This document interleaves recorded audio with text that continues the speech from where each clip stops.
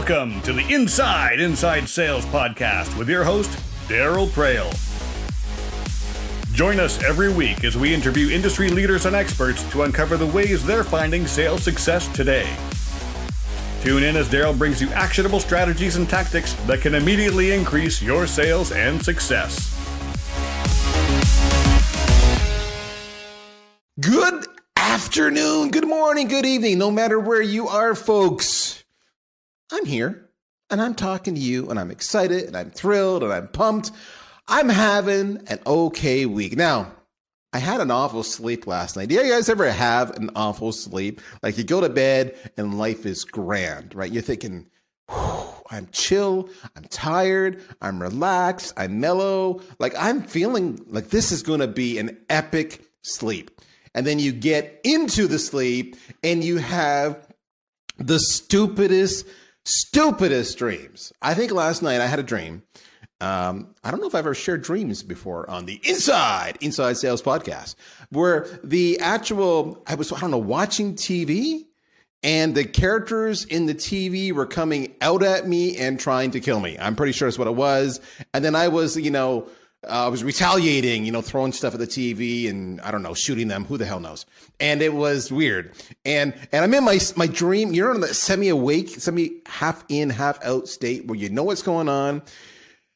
And you're like, this is exhausting. Like, why am I doing this? And then you keep on doing it. And I was like trying to find places to duck and hide. And I'm like, this is nuts. And then finally, eventually you wake up and you go, okay, enough of that. What the hell? What am I processing that this is going on? That's true. And it's funny because it goes back to a bit of sometimes I think it's a creative mind. I don't know, maybe an imagination, or maybe I just OD too much on digital crap. Who knows? But it did get me thinking a little bit about the whole idea of creativity and theatrics and improv. When I was in high school, true story, I was in this play. And I was a character. I wasn't the character. I was maybe the kind of like the supporting actor, let's call it that, right? And I remember we had done all this rehearsals and everything else. And then eventually we went to the local schools and performed for all the schools. And there was this scene where I was clearly guilty of something. I had done something, and the main character stumbles across, the consequences of what I had done, and he's trying to figure out who did this. And I'm off to the side of the stage, and I'm like fanning myself because I'm getting nervous. And the more the main character gets into and figuring out what's going on and trying to really, understand this, I'm fanning myself faster and faster and faster. And the audience was eating it up. They were laughing, and the faster I fanned, the louder they laughed. And I'm feeling really good. And we had a great show. And so when we're done the show, we're regrouping backstage and kind of get ready to leave and go back home. And our drama teacher is instructing us on how that went, doing a little bit of the debrief, right? The post-sales call debrief, if you will. And she chastised me, and I was not happy. And because I thought I rocked it. And she said that I took away from the star. I became the star. And now that I'm 53 years old, I'm clearly not over it and still bitter about this little chastisement. So screw you to my former drama teacher. But it's an interesting conversation. Do you use improv? Do you have that creative element? And do you use it right? Because some could say perhaps I wasn't using it right. I was definitely improvising, though. That was not scripted. What I've learned over the years, people have come to me and they watch some of my videos and they'll say, Daryl, like, how many takes does it take you to do that? And I said, usually, not always, but usually one take. And they're like, you can do that? And I'm like, it's improv. Like, people don't want to watch something that's scripted and contrived. They want to see you stumble, and they want to laugh with you, and they want to see what you're really doing is you're exuding authenticity. And that opens up the lines for relationship and for trust. So I bring in a lot of improv to my sales calls, to my videos, to my social content, and it served me quite well. And it really allows me to disarm the prospect. And then we can actually have some harsh conversations because the trust is already there. And we can do that really fast. It's remarkable, the power of improv. And I realized I'd never talked about this before, ever. So I thought to myself, we need to get a sales rock star who understands improv and can teach us how to bring it into our sales process. So that's what I was thinking. I couldn't find any of it. So then I got really desperate and I started looking around and I thought, who is lame enough to come on this show and pretend to have any talent whatsoever? And then I remembered instantly, it's Gina Trimarco. Now, if you don't know Gina, let me tell you that she's pretty crazy. She's a trainer, podcaster, improviser, master sales trainer / rock star, emphasis on rock star at Sales Gravy. And you would know Sales Gravy, of course, because it's led and founded by Jeb Blunt.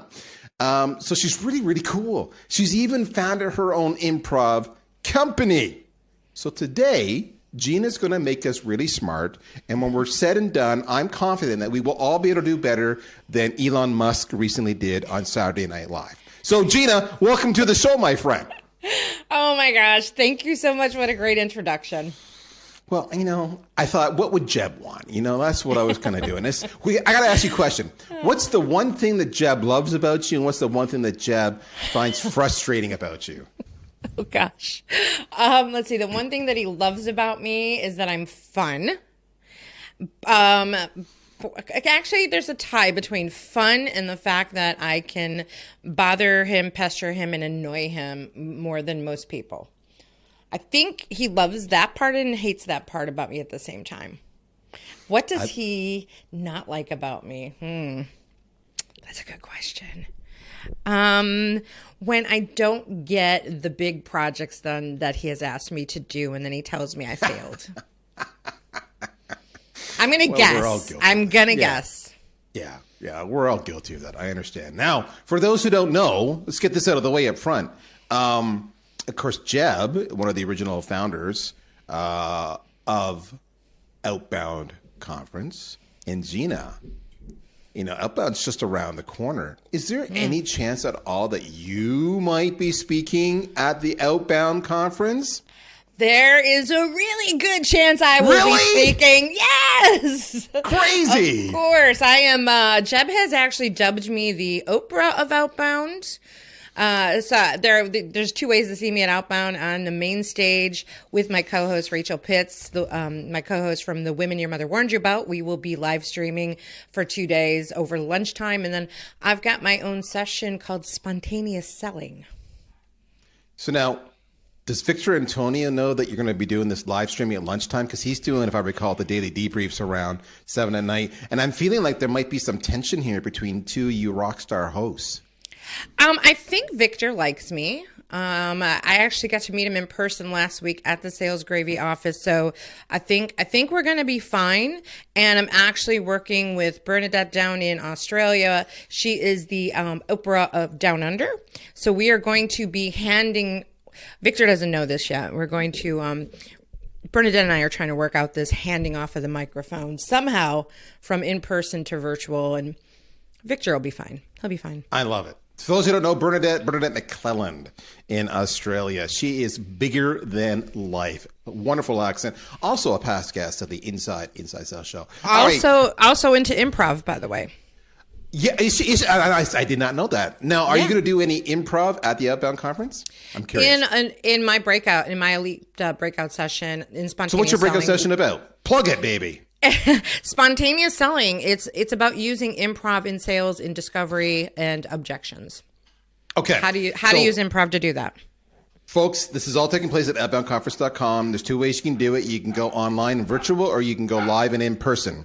So pick whatever way you want, but you should check out, of course, our good friend Gina Trimarco. But you're going to get a preview of it today. So Gina, let's get into it. Talk to me about using improv in sales. Why? You're the expert here. You founded a freaking company. You're doing a session on it. You're one of the hosts. This is your wheelhouse. If I'm listening and I'm going, I don't do improv. I am Mr. Control. I've got a pre-call planner. Everything is structured. This is how I roll. I follow my process. There's no room for improv. Talk to me. Am I doing it wrong? Why should I do improv? And are you drunk? That's what I really want to know. Are you asking me if you're drunk, or are you asking me if I'm drunk? I don't know. I've been drinking too much to know which way I'm asking. All right, so I actually want to jump into two things. I want to do something a little bit different, which is not different for me, but going off the script for a second, if you don't mind, because when you started talking about this, you talked about two things. You talked about this time, this theatrical time for you, where basically the note I wrote was you were stealing the light. You were stealing. You're stealing the stage. You were upstaging this scenario. And then you talked about how you can do things in one take. And there are two very specific things there, right, that are very improv related. And I don't even know if you know this because it's kind of embedded in us. The stealing of the light. I could completely relate to that because in some of my theatrical upbringings that were not improv related, I could sense in the small roles I was given that if I played them big, I would steal the light accidentally. And how do we play big? We can sense people's reactions. And when we're getting positive reaction, we have a tendency to do more of what we just did. And it's a very innate skill to do that. And children are really good at that. So we have this natural reaction to be like, ooh, they like that. I'm going to do it bigger. I'm going to do it bigger. I'm going to do it bigger, which can be very annoying in the theatrical world because you could turn a really small part into a really big part because you were listening. And this is going to tie into emotional intelligence that we're going to talk about in a second. And then the one take. Being able to do things in one take is about having a willingness to fail. When you have the confidence that it's okay if I screw this up because I can be authentically 100% myself, I can do this in one take and I'm going to have some things that are wrong in that take and it's okay. That's how you're able to do that one take. Does that make sense? No, it's true. I get asked often for advice for sales reps or even marketers. And literally, then the top 2 or 3 things I say is give yourself permission to fail. Yeah. And trust me, it's worth, just get over yourself, get over your ego, get over your vanity. And when you fail, just laugh at yourself, exactly. and away you go. And people just connect with that. They will fall. It's ironic. As a sales leader or a marketing leader, people will follow me when they see me fail. That's the whole juxtaposition that people don't understand. Yes. It's crazy. People love it because they relate to it. So when we're talking about sales, we're talking about relatability and connection. And that's how you build trust is through the relatability. And even in this piece, when I said, hey, I want to go off script for a second and talk about stealing the light and the one take. So what I was doing during your introduction is I was really, really listening to you. And I was taking notes so that I could come back and call those things back and make reference to it. And maybe deep down inside, you had a moment of, oh my gosh, she was listening to me because she just called those stories back. Did you feel that? I do. And the irony, English not good. The irony of this whole situation is I do the same thing. Like right now on my screen as we're recording this, I have half of my screen is our videos connection. Mm-hmm. And the other half of the screen is my note-taking app. And I'm taking notes around, points that you're making so that I can go back and reference something you say, I want to explore it further, or I can recap for the audience the key takeaways. And that's just what I've always done. And you're right. People feel listened to. They feel heard. Right. So now we're going to segue into the first point I actually had, right? That was kind of on my script is the emotional intelligence piece. And this became extremely obvious to me. Actually, Sales EQ, one of Jeb's books years ago, I was reading it and I was very much into emotional intelligence and how we use it in improv. And it started to make so much sense how we could do that in sales. Because when I owned my theater, which I owned for 11 years before the pandemic wiped it out, I started attracting all of these timeshare salespeople to our classes. They were just regular classes anybody could sign up for. And all these timeshare sales, it was like the Pied Piper. One took it and then the next took it. And they started coming back to me saying, hey, we're making so much more money because we're taking improv. And I couldn't really wrap my head around it right away because I had been using improv from a corporate training perspective in the area of leadership. Because when we look at leadership, like we can really use improv in so many different ways, but in leadership, we can improve emotional intelligence I mean, it doesn't have to be leadership. It could be anything. We can improve emotional intelligence through improv. Because when you look at emotional intelligence, we know what it is. It's about the ability to be very self-aware of our own emotions and our own triggers so that we can manage those. And being aware of the emotions of others. Can't really manage the emotions of others, but you can help steer them into the right direction, especially in the selling and the buying process. So we know what emotional intelligence is. Yay. How do we improve it? A lot of times that's not talked about. So how do we improve our ability to be self-aware and aware of others? In order for improvisers to perform really well on stage as entertainers, they have to put the other performer first. Meaning, the number one rule in improv is to make the other person look good. As a matter of fact, it's about making everybody look good. When you focus on making other people look good and paying attention to them, you automatically look good. And then you pull people into you because they start to trust you because they feel like you care about them. So this became really obvious to me that we can become more emotionally intelligent if we exercise our brain through improv. So help me understand then for those timeshare, I'm blanking there, timeshare sales reps, what element of the improv was working well for them? Was it they were just establishing through the EQ aspect a connection, a bond with the prospective consumer, and therefore they were able to get over objections, or what? Yeah, and they weren't even aware of the EQ component, right? They're not even aware of that piece of it. What we do in improv and in emotional intelligence is number two, like we talk about making everybody look good. How do we make others look good? We spend more time listening than talking. Yep. So when we get into this place of really listening and hearing what someone else says, that's where the trust begins. This is not rocket science. This is not something new. All I'm doing is telling you what that looks like on stage, but how do we transfer that into the sales arena? On stage, for us to perform, we have to listen to what the audience gives us. Because we don't have a script. We have framework. We don't have a script. So when the audience gives us something and we listen to them to take their suggestion, we validate them by taking their suggestion, and then we try to take it in another direction because maybe it wasn't the best suggestion. So think about objections. That objection, what do I do with that? But you still validate them to build something. So this is what the timeshare salespeople were seeing. They were seeing that they were learning how to shut up and give more space to listening. And they started to notice that those people that they were selling to started to lean in more because we lean in the silence. So going back to the stage, when we on stage get a suggestion that we don't know what to deal with. So think about any kind of sales situation.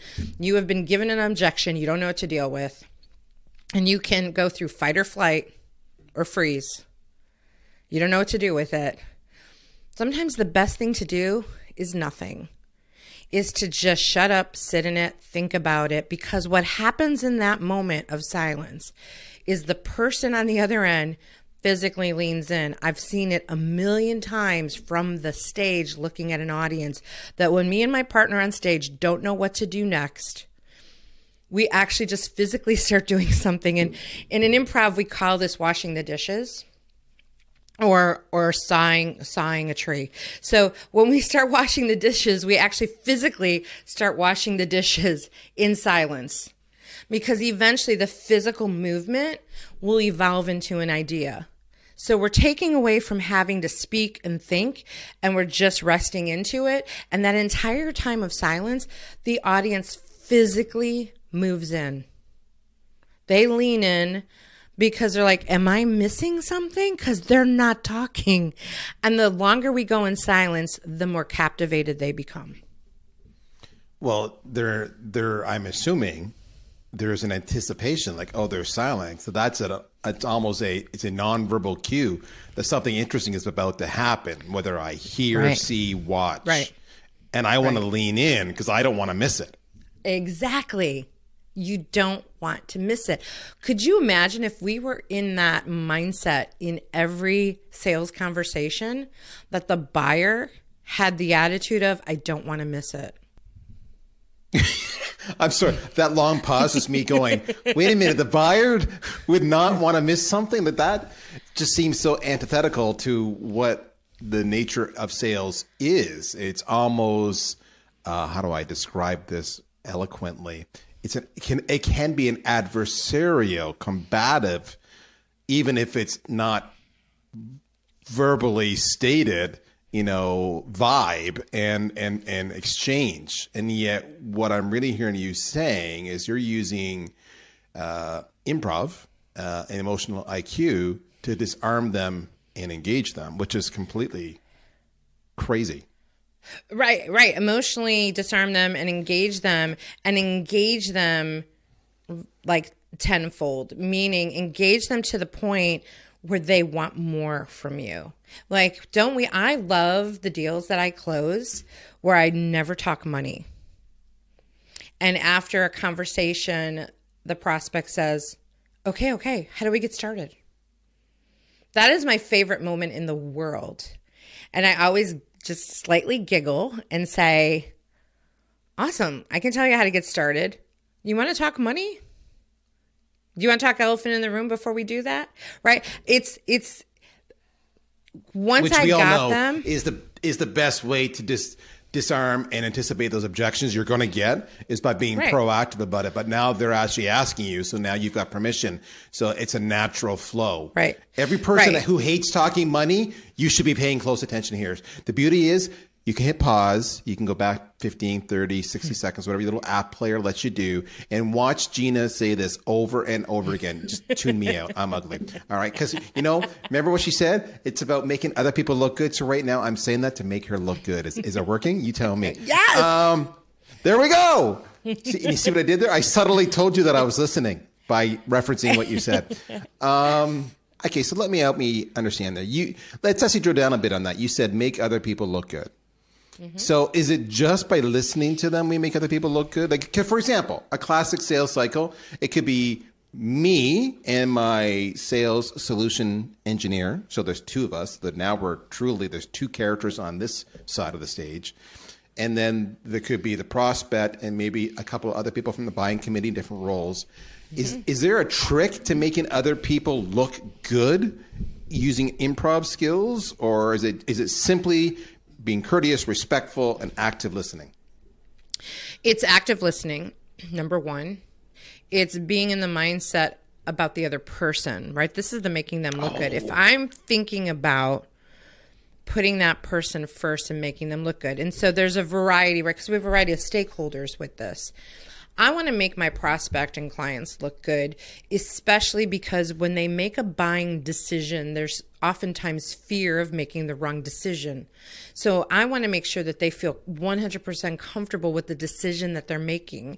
And even in the sales process, I just actually left a client that I work with locally that I do training for, but I do a continuous leadership coaching with them in paying attention in the process, meaning we could get through a training process. Let's just say they've got a 6-week training program with me.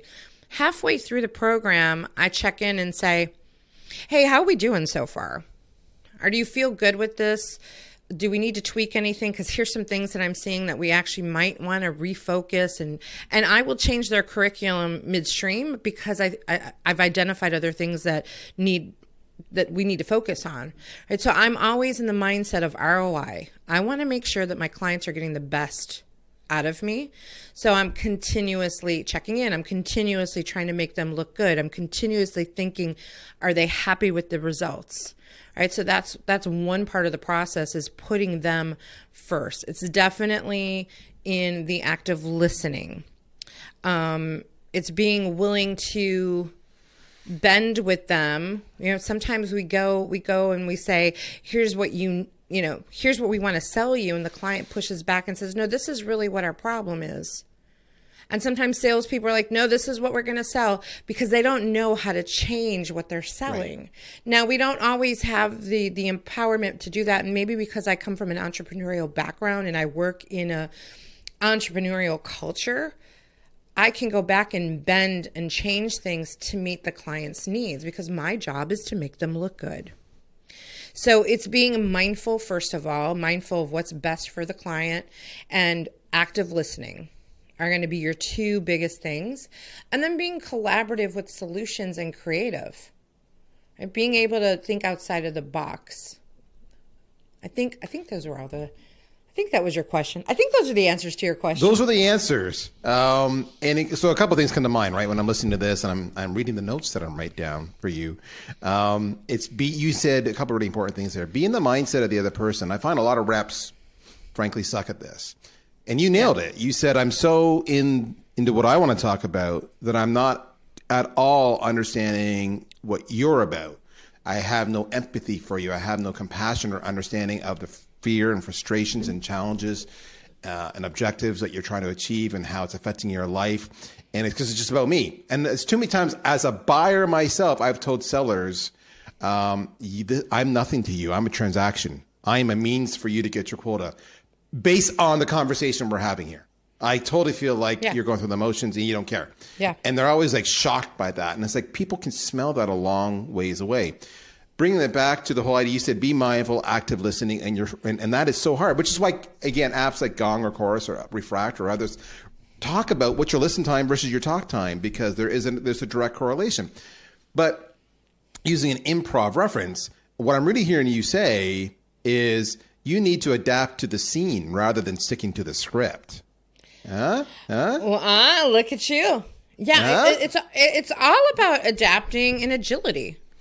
It's about being in the flow. So when we talk about, like discovery conversations in general, right, it's important to have your questions. It's important to have the right questions, the right probing questions, the right open-ended questions.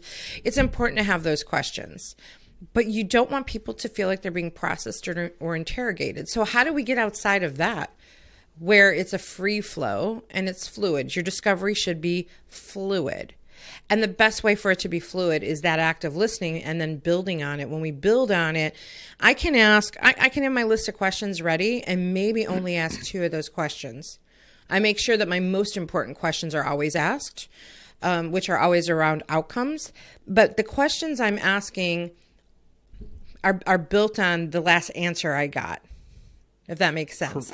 It makes absolute sense. I get an answer, and then a question comes, and I guess that's what also comes from making me a good interviewer on a podcast. My podcast flow with my partner and I, because we're asking a question based on the last thing the person said.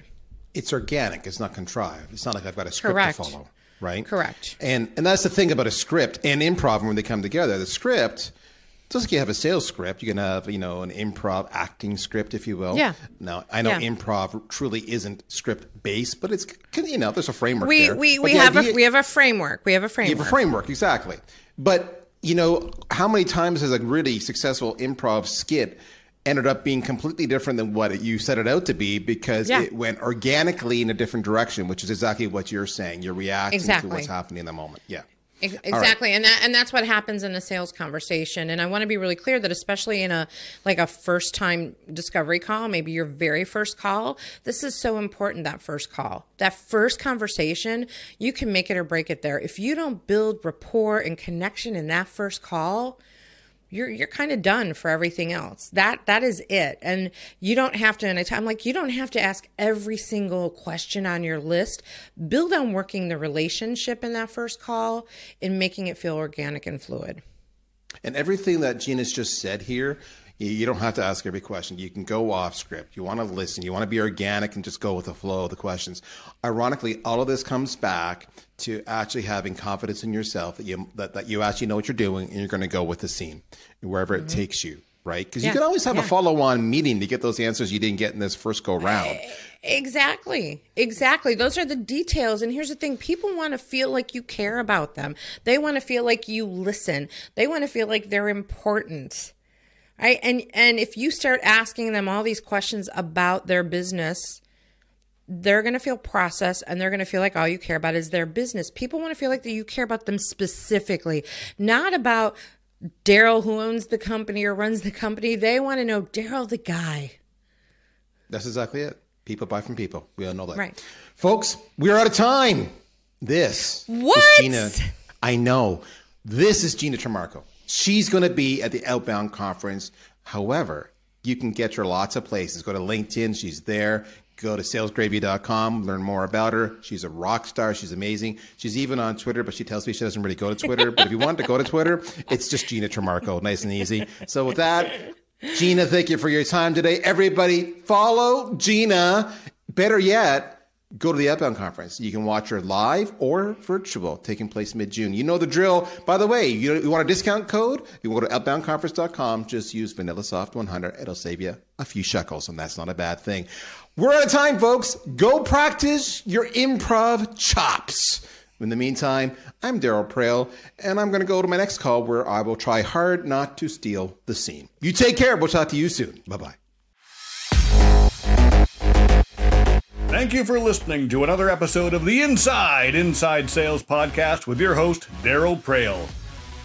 We hope you enjoyed the show, and if you did, we would greatly appreciate you taking a moment to leave us a review on the platform you're listening to the show from today.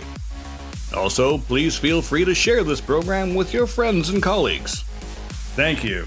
Daryl will be back again next week.